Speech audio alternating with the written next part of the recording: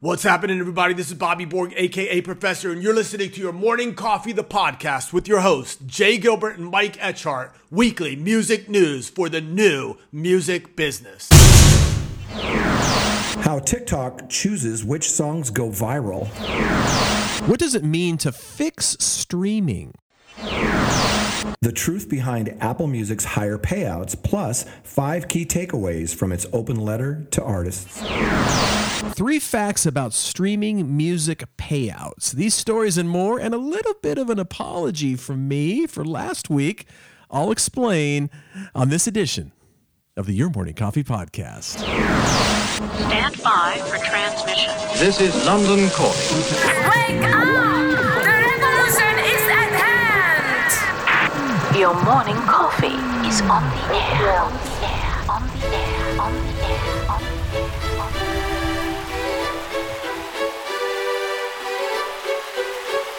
Standing by.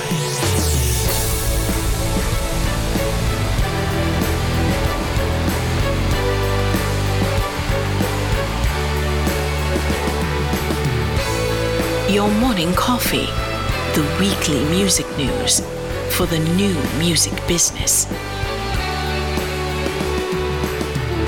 It's the highly curated, agitated, advocated, moderated, and liberated digital music information that you need to know. We are your digital music authority. And now from our studios in Hollywood, California, here's your hosts, Jay Gilbert and Mike Etchart.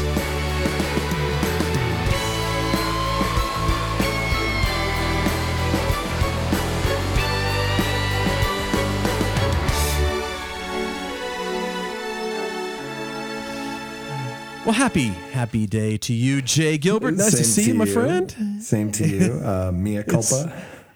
Yes. So a bit about my apologies. So if you happen to, well, just a little bit of a backstory. So Jay and I record when we record, and then I usually edit it and upload it. And we did it differently last time. We usually do Sunday mornings. In fact, this time we're doing it different. We're on Saturday mornings recording, but we did it Friday morning last week. And so then I got around to it on Sunday, and then I upload it, and then it goes live 4 a.m. Monday morning, California time. What could go wrong? What could go wrong? What could go wrong with that? So, and this one, and that one, we had a little song in it, so there's a little bit more editing that I usually have to do. And what I foolishly did was renamed it the same name as your file that you sent me with just your voiceover on it. And so Jay and I each record separately on our own computers in our offices or studios, and then I join them together and when I edit. And so I foolishly named the full podcast the same name as Jay's file. And so if you got onto it early that morning, you would have just heard Jay. And it was just by chance. You know, I go for a walk in the morning, and I just thought I'd listen to it because you and I have been tweaking my mic settings, and I just wanted to see what it sounded like. And it was just me. I couldn't hear you, and there was no intro. The mic sounded great. And I'm like texting you, 5 in the morning, Mike. And I rarely look at my phone that in the morning, but I literally rolled over for some reason. Maybe I heard the I don't know. I just looked at it, and I'm like, I just had that sinking feeling. I'm like, oh shit. And I kind of knew in my head, I'm like, oh, I bet and of course I did. But yeah, so if you happen to be wherever you are and you first checked it out and there was just Jay's melodious voice, just try it again. Everything got else. fixed. It's the right version is up. It's all good. Yes, indeed. How about Bobby Borg? They're doing an intro for us this morning. Yeah, Bobby is for those that don't know, he's a professional drummer, amongst other things. Mm-hmm. You know, he's played drums for Warrant, Beggars and Thieves, Left for Dead, to name a few. He's an educator, writer. I've guest lectured at his UCLA music business class many times, and we actually collaborated on a chapter in his latest book, Music Marketing for the DIY Musician, 2nd edition. Check it out. Nice. Yeah, absolutely. All great stuff. And again, the plethora of wonderful streams of information for people now that are releasing their own music. Yeah, and check out his YouTube so many channel. resources out there. His YouTube channel is ridiculous. He's got so many great tips and tricks and lessons and knowledge and interviews. It's a really great resource. Bobby Borg. Check it out. Thanks, Bobby. Yes, indeed. Thank you very much. Well, Jay, by the way, the guy that you're listening to right now, he, of course, is Mr. Jay Gilbert. He is the curator of the Your Morning Coffee newsletter, which is weekly music news for the new music business, as is our podcast. And he's a former executive with Universal Music, Sony Music, Warner Music, and Fox Home Entertainment. And he is a patient soul who texts very early in the morning when boo-boo's happening. Oh my gosh. And Mike here is a longtime host of Sound and Vision Radio, formerly of SST Records, Warner Music, Capitol EMI, and Universal Music. And we should also thank our super, super groovy sponsors, Jay, because, boy, without them, we certainly would be... we'd be in hot water. We'd be crying. Sorry about the little gap there. It's freezing up here a little bit, so hopefully you can hear me okay. Your Morning Coffee podcast is brought to you by our friends at Bandzoogle, built by musicians for musicians. Bandzoogle is an all-in-one platform that makes it easy to build a beautiful website and EPK for your music. All the features you need for a professional website are already built in, like hosting and a custom domain name, dozens of fully customizable design templates, tools to sell your music and merch commission-free crowdfunding and fan subscription features, mailing list tools to grow your fan list and send newsletters, social media integrations, and live support from their musician-friendly team 7 days a week. Your Morning Coffee podcast listeners can go to bandzoogle.com, try it for free for 30 days. Just use a promo code MORNINGCOFFEE, all one word, to get 15% off your first year of any subscription. That's bandzoogle.com, promo code MORNINGCOFFEE. And huge thanks to Hypebot. Since 2004, Hypebot has chronicled the new music industry and the trends and technologies that are changing how music is discovered, consumed, marketed, and monetized. It's edited daily by founder Bruce Houghton, with help from Owen Davis. Hypebot and sister blog Music Think Tank are published by live music discovery and marketing platform Bands in Town, one of my all-time favorite apps on my phone. Bands in Town, over 55 million live music fans trust Bands in Town to get personalized concert alerts, recommendations, and messages from their favorite artists. It's the #1 artist service platform connecting over 530,000 artists and their super fans. Managers, labels, agencies, and artists access their own dashboard to manage and promote their tour dates across all platforms. Big thanks to Bands in Town, Hypebot, Bandzoogle. Man, we sure appreciate it. We really appreciate it. We sure do. So we do. Our first story today is how TikTok chooses which songs go viral. And this is by Shelly Banjo at Bloomberg Business Week. And before we dig in, I looked up a few TikTok fun facts. One is... Let me hear them. Yeah, TikTok has 739 million global users who spend an average of 89 minutes watching videos every day. That's a massive footprint, right? Amazing. 100 million of TikTok's users are in the United States, so most of it's ex-US. 694,000 videos are viewed on TikTok every minute. TikTok's audience is young, but probably not as young as you think. 42% are between the ages of 18 and 24, and 22% are between the ages of 25 and 34. So, this story kind of sheds a spotlight on this app and how the hits seem to emerge organically, but the success of artists like Megan Thee Stallion, they reveal kind of a highly managed curation process. And really the bottom line is social media has never been as spontaneous as we think it is. Right. And TikTok's management of its platform, they're particularly active, and with executives pulling the levers on what they call this hit-making machine. Well, and a bunch of stuff. By the way, this was an article that was in Bloomberg Business Week, and in fact, it was written, as you mentioned, Shelly Banjo. By the way, Shelly Banjo, is that her real name? That's a great name to be writing music Not articles. as good as Dave Cool from Bandzoogle. Well, that's true. He's got the best name in the business. He's got the best name in the business, actually. But Shelly's coming up second. Pretty cool. With an equally cool name. What I didn't realize, a great line in here. So the platform was started by a chap named Alex Zhu. I believe that's the pronunciation of his name, ZHU. And it said, although tech companies have often clashed with record labels, Zoo's plan was always to work with the music industry rather than disrupt it. Zoo, who was 36 at the time, obsessively tracked user behavior, even registering fake accounts to interact with elementary and middle school kids. Okay, that's a little bit creepy right there. Yeah, I'm not sure that's a good thing, but he personally courted rising stars by calling them and their parents at home and taking their families out to dinner. Wow. Of course, he wasn't actually commenting for this article, but that is commitment. But it's interesting how, and it says he kind of he got the idea, but he worked in Silicon Valley, and he was on a train ride through Silicon Valley in 2014. He was fascinated by the American teenagers listening to music and shooting video on their phones, and that was kind of the impetus for him to create the app. So, unlike other apps, again, that are trying to really kind of disrupt things, he was really from the beginning.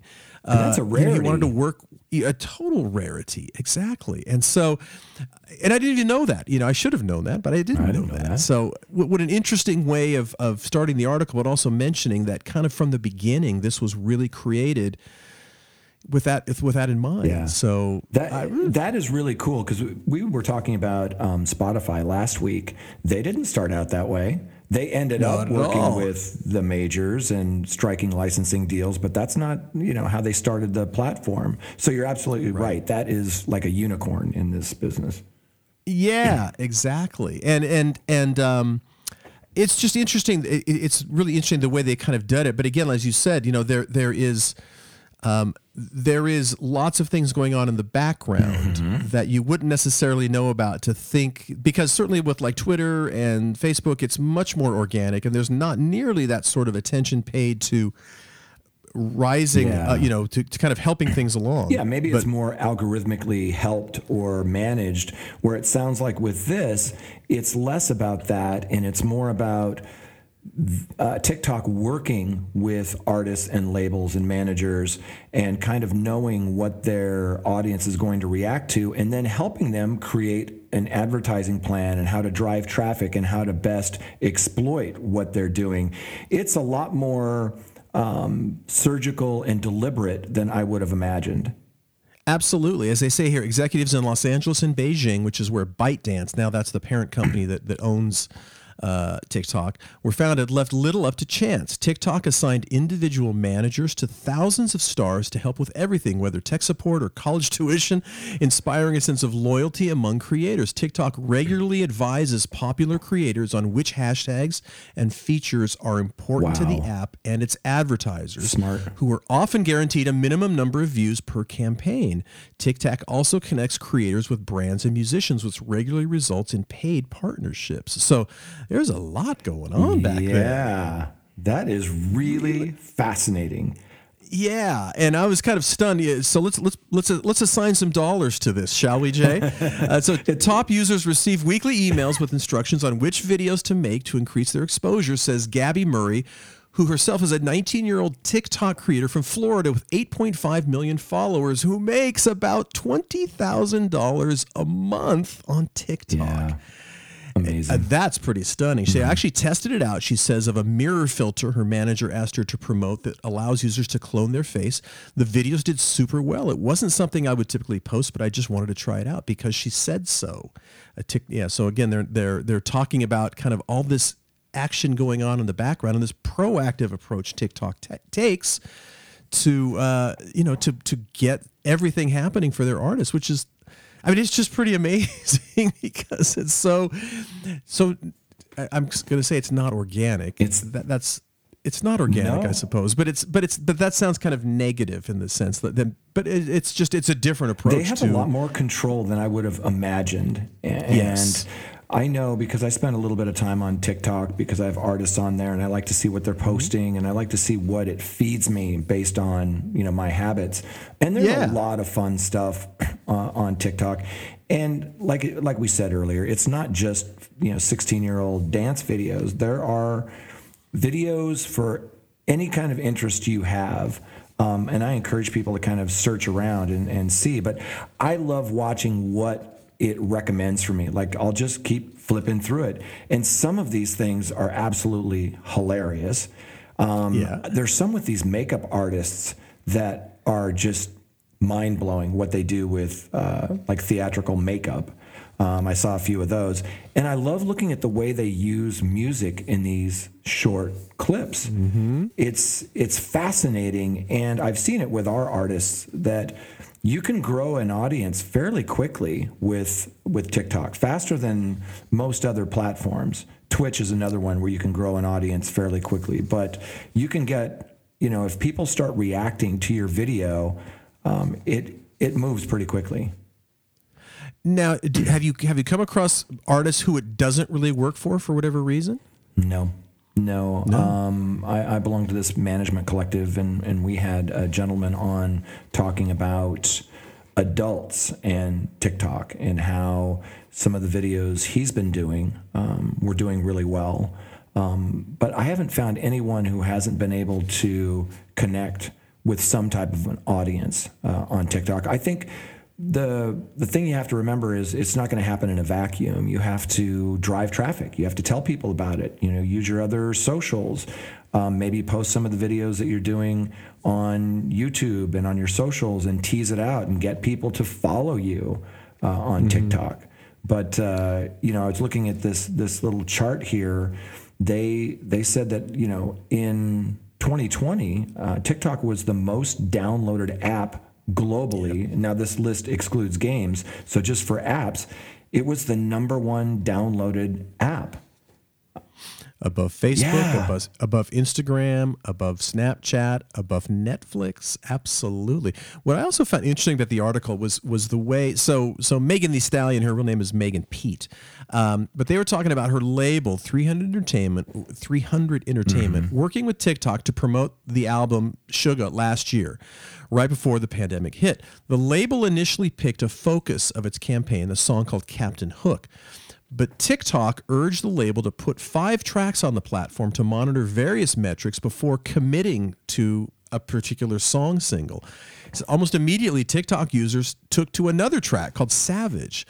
And so they basically used the app to choose, and which was actually pretty damn smart, because how many times have we heard over the years, absolutely, where in the old days of flip-sided, where a single goes out and they flip it over, and it turns out that was the track that really resonated far more than the first track. So many times. So many times. Very creative way, though, of using the app to basically have the users tell you what the focus track should be. I think that is the way it should be. If you'll remember back when illegal file trading first started blowing up, like 1998, 99, right around, and then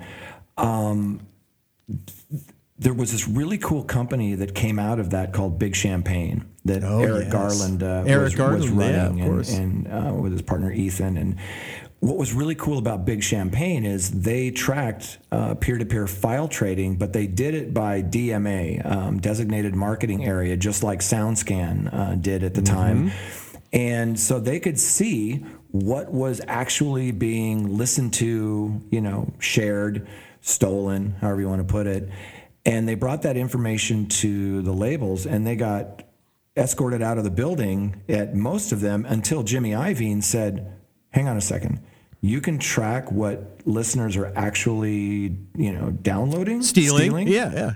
Let's talk about that. And that was so smart, because just like TikTok, they could go in and say, okay, we're going to release this as our next single, but then they'd look at Big Champagne data and go, you know what? That's not the track that people are gravitating towards. It's this one. And it changed the game a lot. So people use data and analytics for this purpose all the time.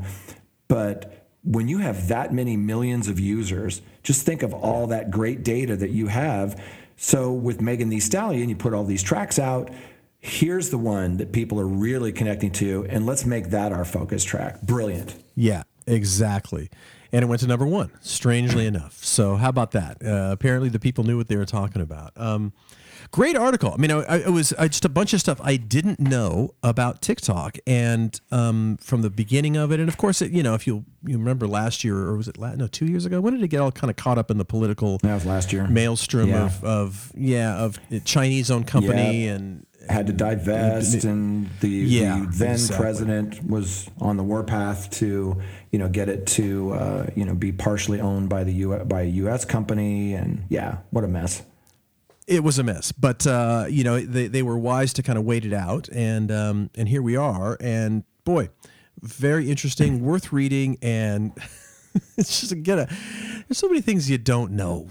Just certainly about the app, but all the backstory and of course the way different labels and artists are using it. Fantastic article. Yeah, so. I love seeing how the sausage is made, so to speak. With all of these platforms, like what's in your algorithm and this was really great because I learned so much about how TikTok ticks, pun intended.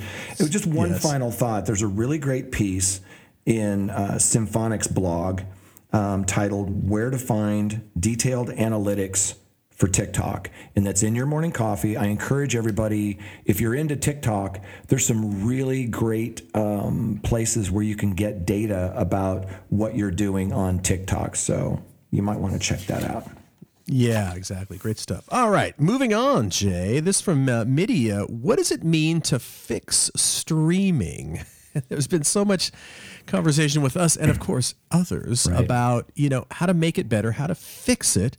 But what exactly does it mean? And this is by Keith Jopling, and he basically he wrote a blog piece back in January that he coined the term song economy. Yep. Which, as he says, at the time he saw that as a good thing, a major growth driver for the music industry to increase the value of songs, requiring bigger marketing strategies and, in turn, more consumption of those songs. Well, and then everything. A quick little background on Keith. Not only is he an analyst writer for Midia, but he's written some amazing pieces. He also curates the Song Sommelier, which that's right, all those great playlists. I mean, I listen to them all the time. So if you haven't checked out the Song Sommelier, do yourself a favor. There's some of the best playlists out there. They have beautiful artwork, and there's so many great artists that he's done the deep dive into. But Keith is a friend. He's someone I reach out to from time to time, one of the good guys in the digital space. And I'm glad you pointed out that he coined that term, song economy, because you see that so much these days. And there's been so much conversation about how do you fix streaming. And he kind of digs into this. There is another report that's out, and I'm probably going to butcher this name, but the gentleman's name is Bjorn Ulvaeus. And he wrote this piece for Midia called "Rebalancing the Song Economy," where he dissects all of the current issues with the streaming ecosystem, and it's kind of broken out into 3 parts, and I'd love to talk to you a little bit about this. So he's also got a TED Talk that's going to be out soon. So I can't wait to see that. But so he outlines 3 fixes, for this broken song economy, and advocates that these things happen to make significant impact.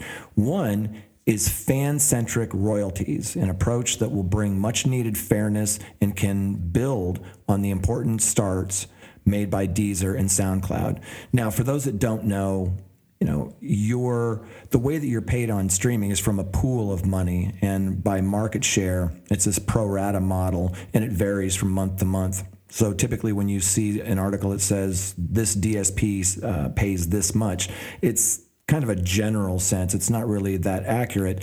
And this fan-centric or user-centric is really more that if you and I, Mike, if we listen to Steely Dan all month long and we pay $9.99 for our subscription, they'd get our $9.99. That's kind of an oversimplified way of doing that.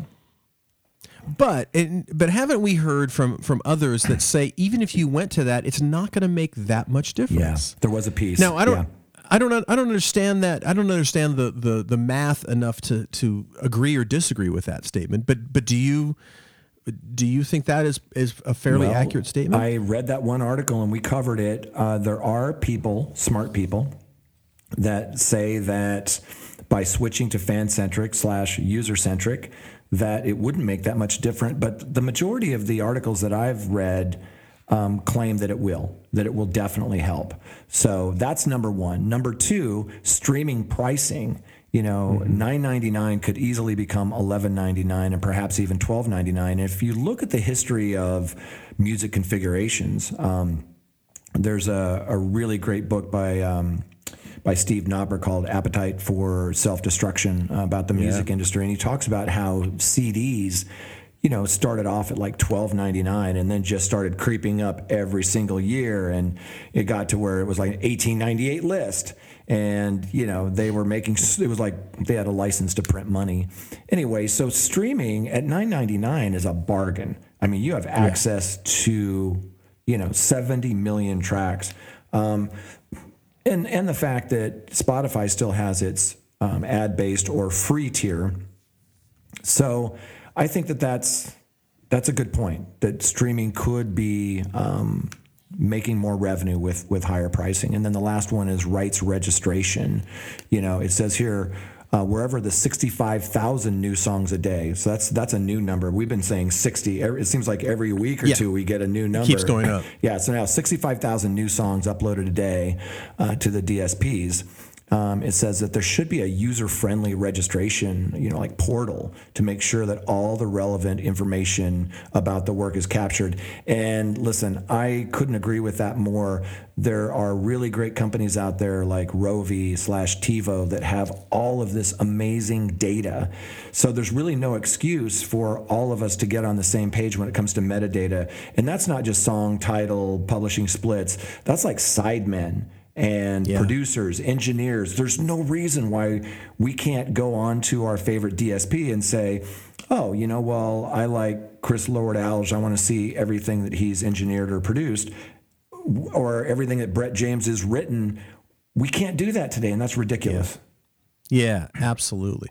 Well, if we, how hard do you think it would be for the major streaming services to roll to fan-centric royalties?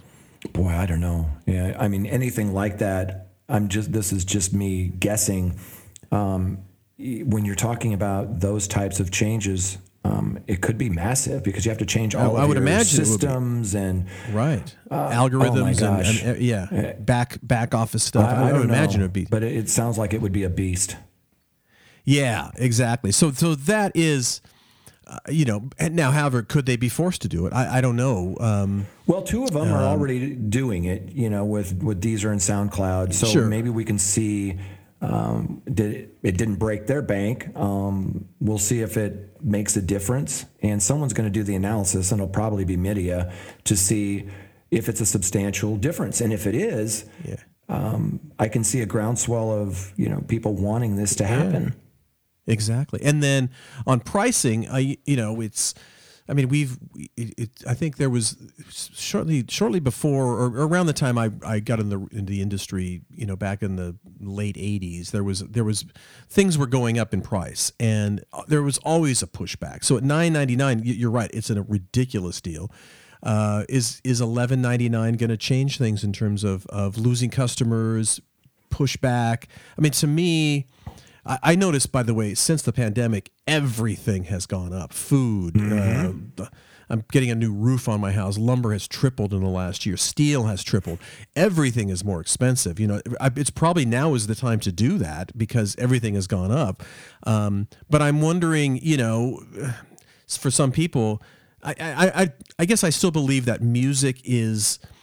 People will bounce back and forth between various, as we've talked about over the various episodes, television and movie streaming services. I think people will bounce around between those.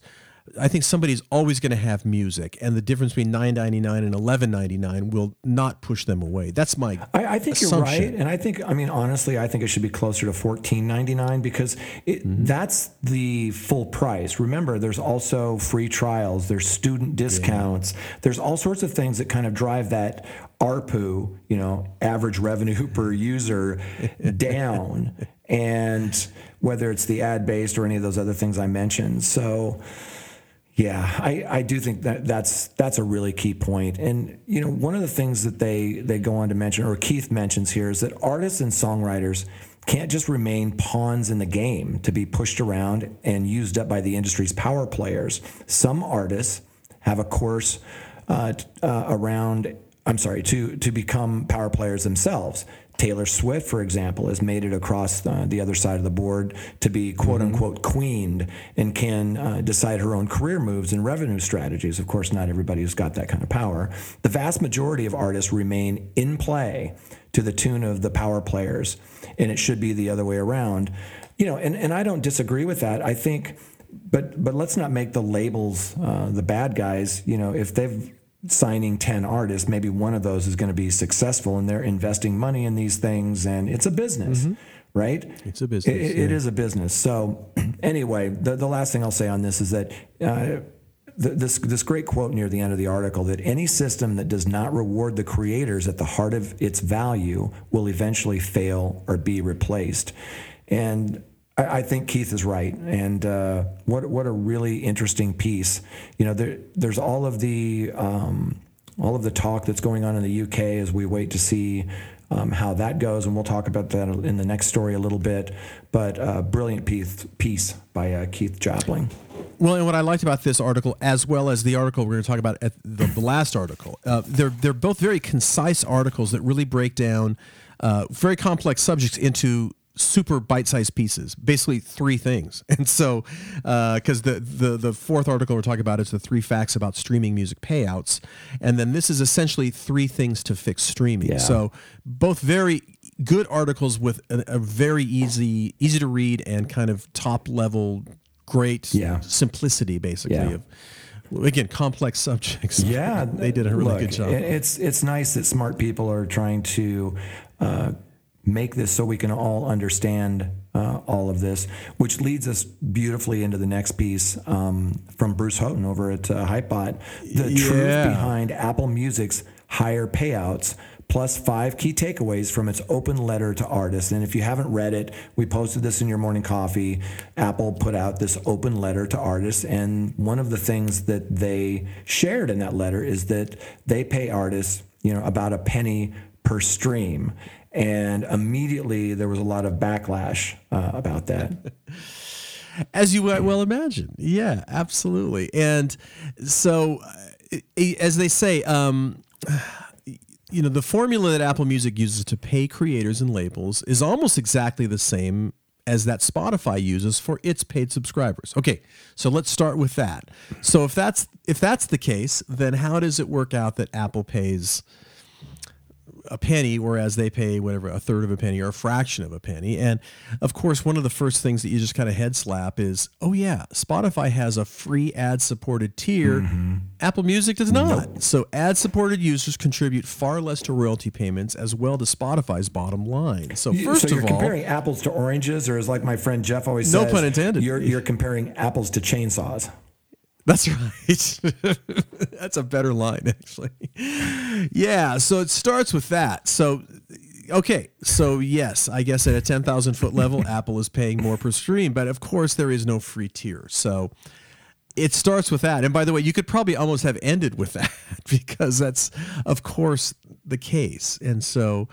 And then the other thing too is, which I had not thought about, to be honest, which is it has also been long believed that the average Apple Music subscriber listens to music to less music than the average Spotify user. Yeah. Many Apple's Music subscribers choose the service because it comes preloaded on their phone and other Apple products. Downloaded, using, and paying for Spotify is a conscious choice often made by a more serious fan of music. Now, I have a slight... I think it's probably a different demographic as well, quite frankly, just in terms of age. And I don't know what your sense of that is too. But my feeling is that if you look, and I've never seen actually any demographic information comparing the two, but my guess is that an Apple Music consumer is, because they're more likely an Apple consumer in terms of Apple products, probably a little bit older, probably a little bit more established, things like that. So you really are, again, apples and chainsaws. It's maybe not quite that drastic, but maybe this is more like apples and strawberries. It's different users. I'm not sure they're less serious of music fans, but Well, maybe they are. You know, this is the thing that jumped out at me from this piece more than anything else was, you know, that they're saying that the average Apple Music subscriber listens to less music than the average Spotify user. And, you know, I've heard anecdotally that there's certain genres that do better on one than the other. I don't have any hard, you know, facts about it, but I thought that was really, really interesting. And, you know, that open letter to artists that Apple sent out, Bruce highlighted some of the things from that, and I want to run through a couple of those. So one, as we mentioned, you know, Apple paid an average of 1 cent per stream for individual paid plans last year. So that's not, you know, family plans. Apple Music paid the same 52% of revenue rate to all labels regardless of their size. Okay. 2020 royalties were paid for more than 5 million recording artists worldwide. And the number of artists generating recording and publishing royalties over 1 million per year increased more than 120%. And again, when they say the number of artists generating recording and publishing royalties, it's not paid. I know we say this every week. It's not paid to the artist. It's paid to the rights holders. And that's a really key point in all of this. And then the last one is the number of artists that generate more than $50,000 per year has more than doubled in the same time period. Okay, that's interesting. Yeah. And Spotify had some stats similar to this that we reviewed a few weeks ago. So I think the bottom line, though, Apple was smart to do that because they were basically capitalizing on all the blowback that Spotify was getting last couple of months, actually.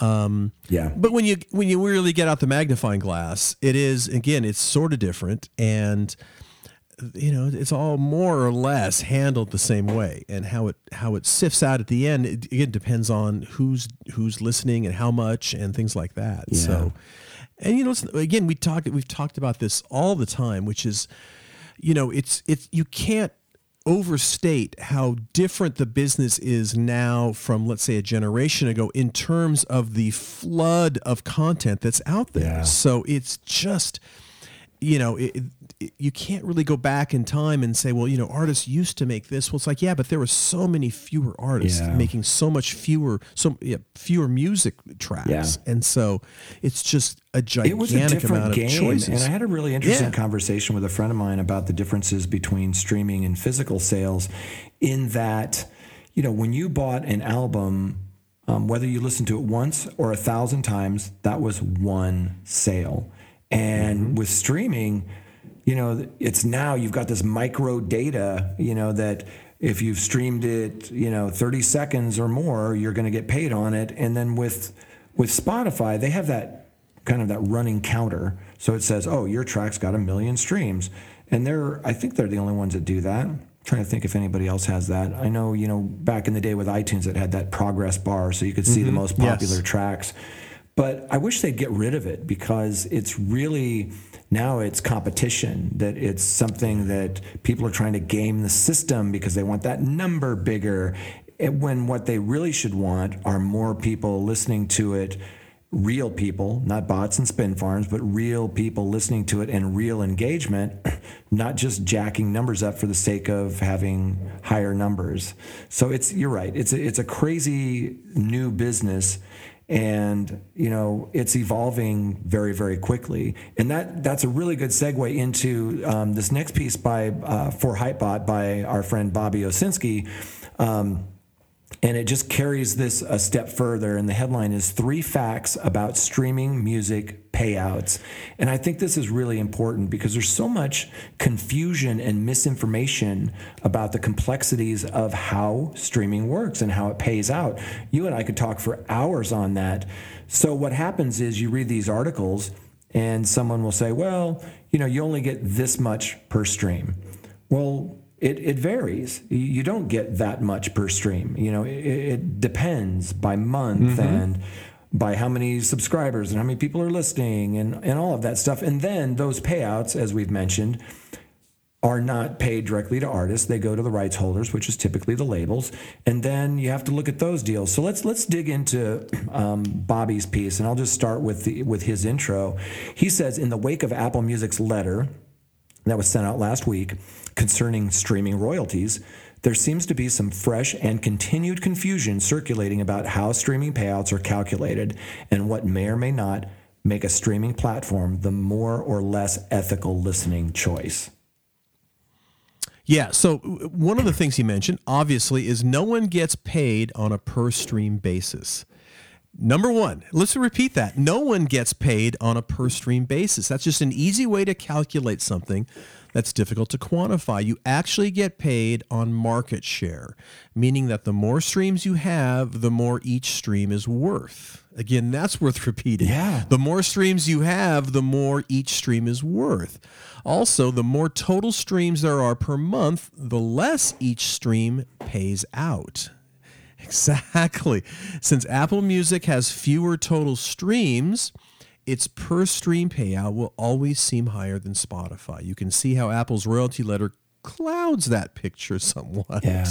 What a great paragraph right there. Exactly, that is missing from a lot of the conversation. So absolutely, I highly encourage folks. This is one of those articles that you and I talk about that you print out and you pin on your bulletin board. Yes, and that's refer right. back Absolutely. to it. So number two artists with the same number of streams will get different payouts. And Bobby goes on to say that that's even from the same service. Why? You get paid a different rate from the free ad-supported tier than from the paid tier. If one artist has more streams from the paid tier, they'll make more money because the money pool in that tier was larger. Also, the country where the stream comes from matters. Since subscription rates are lower from the standard $9.99 in many countries, the payout will be lower for the same number of streams. In most of your streams, from India with a subscription rate for Spotify of around $2 per month, for example, you'll get paid a lot less than for the same number of streams coming from the U.S. Right. Again, print that out. That's really, really interesting. And then number three, as we have often talked about, there's a middleman, or there could be a middleman or a middlewoman or a middle person taking a big portion of the payout. If you're signed to a label, it may be taking as much as 80% of the payout coming from any streaming service. Superstars might push that to a rate of 50%, but that still means that the final royalties paid to the artist are less than what it seems to be on the surface. Same with a publisher, which might be taking as much as 50% of the royalty income from that stream as well. Bottom line is that there's a huge amount of money being generated from streaming, but the artists and songwriters are seeing a small portion of it. I will add, maybe, depends on what your deal is. And so it's really hard to generalize when you talk about how different and where you are. Let's say you're signed to a major label or a major publisher. It all depends on what sort of advances you might have taken and how you're recouped and lots and lots of different things. Yeah. So it's really, really, I'm sure that number of 80, as much as 80% coming from any streaming service is not being given to you. That could be certainly true for lots of artists, but not necessarily. Yeah, you can't paint everybody with that one broad stroke because it varies so much. And I don't know if you saw this last week. I think I emailed this to you yesterday. I got a survey from Spotify to fill out, and one of the areas was about some of their initiatives, and you and I talk a lot about Spotify's innovation, and there was a nice piece a week or two ago that we did a deep dive into, but I wanted to run through a couple of these just because I thought they were interesting. So in this survey, the question is, have you heard of the following Spotify initiatives and offerings to creators? And when you see them all in one space, it's really powerful. Like, for example, here are a few of the ones that they list there. And again, have you heard of these initiatives? One is SoundBetter, the leading music production marketplace, helping musicians worldwide connect and hire top music pros. The next one is Your Month on Spotify. These are emails that recap your month on Spotify and say you've gained this many fans, this many listeners, that sort of thing. I love those emails. Especially during a release cycle, you can see what's going on in a snapshot. The next one is Ad Studio, the self-service platform for purchasing audio ads on Spotify's free tier, their ad-supported tier. Behind the Streams, the monthly newsletter with the latest from Spotify for Artists. Spotify for Artists blog, the latest Spotify for Artists news and updates for artists and their teams. And I could go on and on. There's like another 6 or 7 of these that, as I was looking this over, I'm like, these folks are really working to have amazing. a relationship with the creators. It's pretty amazing. And I mean, you checked yes for all of them.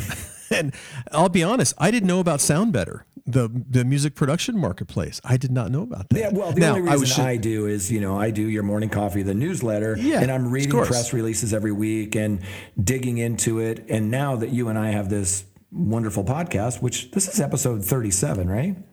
Yes, it is. Holy cow. Anyway, what's great about that is now I'm sure you'll have them burned into your brain as well, because we're talking about them, we're reading about them. But when you look at them all together, this is pretty impressive. It really is. And again, that's the, they are leading the charge with all of these things. And but as we kind of said, in many ways, they have to, so Apple wants to have a great music service, but they're not going to live and die on the success of Apple. Do you Music. have it in front of you? Did you open it up? I did. Yeah. You want to read off a couple ones that I didn't cover, because there's so many great ones on here. Let's see. The Game Plan, videos that help you get the most out of Spotify. Those are really cool. You can go on there and watch little videos, and they give you tutorials. Promo Cards, a site to customize and download promotional assets for your music. Marquees, the new release campaign tool currently available in beta. And Marquee is that, on the free tier, that banner across the top, and it's also an email that's sent out. It's a pretty cool program. They got Canvas, short looping visuals. I think we've talked about that. Yep. You can add to your tracks on Spotify. Collab, Spotify for Artists event series and podcast. That collab thing, that was really cool. My friend Cameo Carlson, who runs M Theory out of Nashville, she was on one of those. It was really great. It's basically like a panel discussion, and you get smart people like Cameo on there talking about the business. So I highly encourage people to check out Collabs. And then Loud and Clear, a Spotify initiative to provide transparency and clarity on the streaming economy. We've talked about that, of course. And that was a gigantic initiative, to say the least, for them. And Notable, Spotify for Artists Home for songwriters, producers, and publishers. Notable. I wasn't aware of that one either. So it's some great stuff. Pretty impressive, right? It really is great stuff. Very impressive. Absolutely. Very impressive. So I do tip my hat to them for continually innovating. And, like I said, they have to, though. They're the market leaders, and they have a different urgency than, let's say, Apple Music does, for sure. Yeah, for sure. Yeah, for sure. Well, Jay, it's about time to wrap up the episode. Can you believe it? Always goes by the way, so fast. we sometimes talk about music documentaries. Have you seen the Taylor Swift folklore documentary that's on Disney Plus, I think? No. It's really interesting. It wasn't as great as I was hoping, but it's very interesting and shot beautifully. Oh my gosh. It's really, really interesting. Yeah. And of course, she made that record with Jack Antonoff and Aaron Dessner from The National. And they're both in it. It shows them kind of performing the songs and stuff. And where did you see it? It's on Apple? It's on Disney Plus. Disney Plus. It's on Disney Thank Plus. you. Yeah. I will watch any music documentary, whether it's heavy metal, classical, opera, country. I love music documentaries. I just love seeing behind the curtain, so to speak.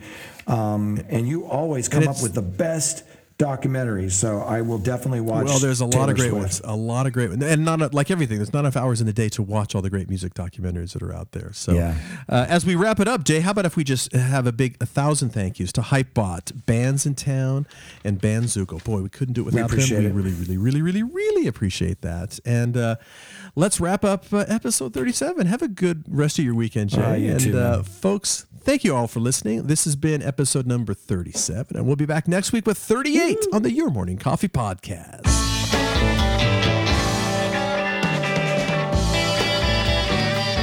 You've been listening to Your Morning Coffee, the weekly music news program for the new music business.